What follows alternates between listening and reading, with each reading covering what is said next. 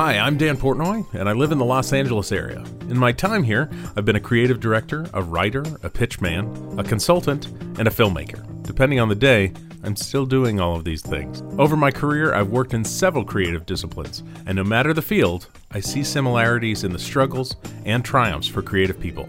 Copy that is a term used in film production that shows agreement or understanding. Truth is, we're all creative people in our work and our lives. My goal with this podcast is to learn, understand, and help articulate some realities that I wasn't aware of when I started down this road 20 plus years ago. Together, we'll talk about tools of multiple trades, but really I want to get into the mental space of creativity, the courage to create, what drives us, and how we can hone our skills. I'll be talking with pros and celebs across multiple creative fields and ask for their help to better understand, so we can copy that. I hope you'll join me.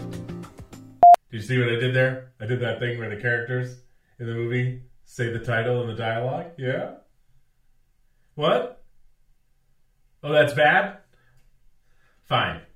Guys, just promise me we won't do a bunch of promo with people talking and writing on whiteboards, okay? Where is this guy even going? He has an easel and a canvas. He's not dressed to paint. Is this a Sigur Rós video?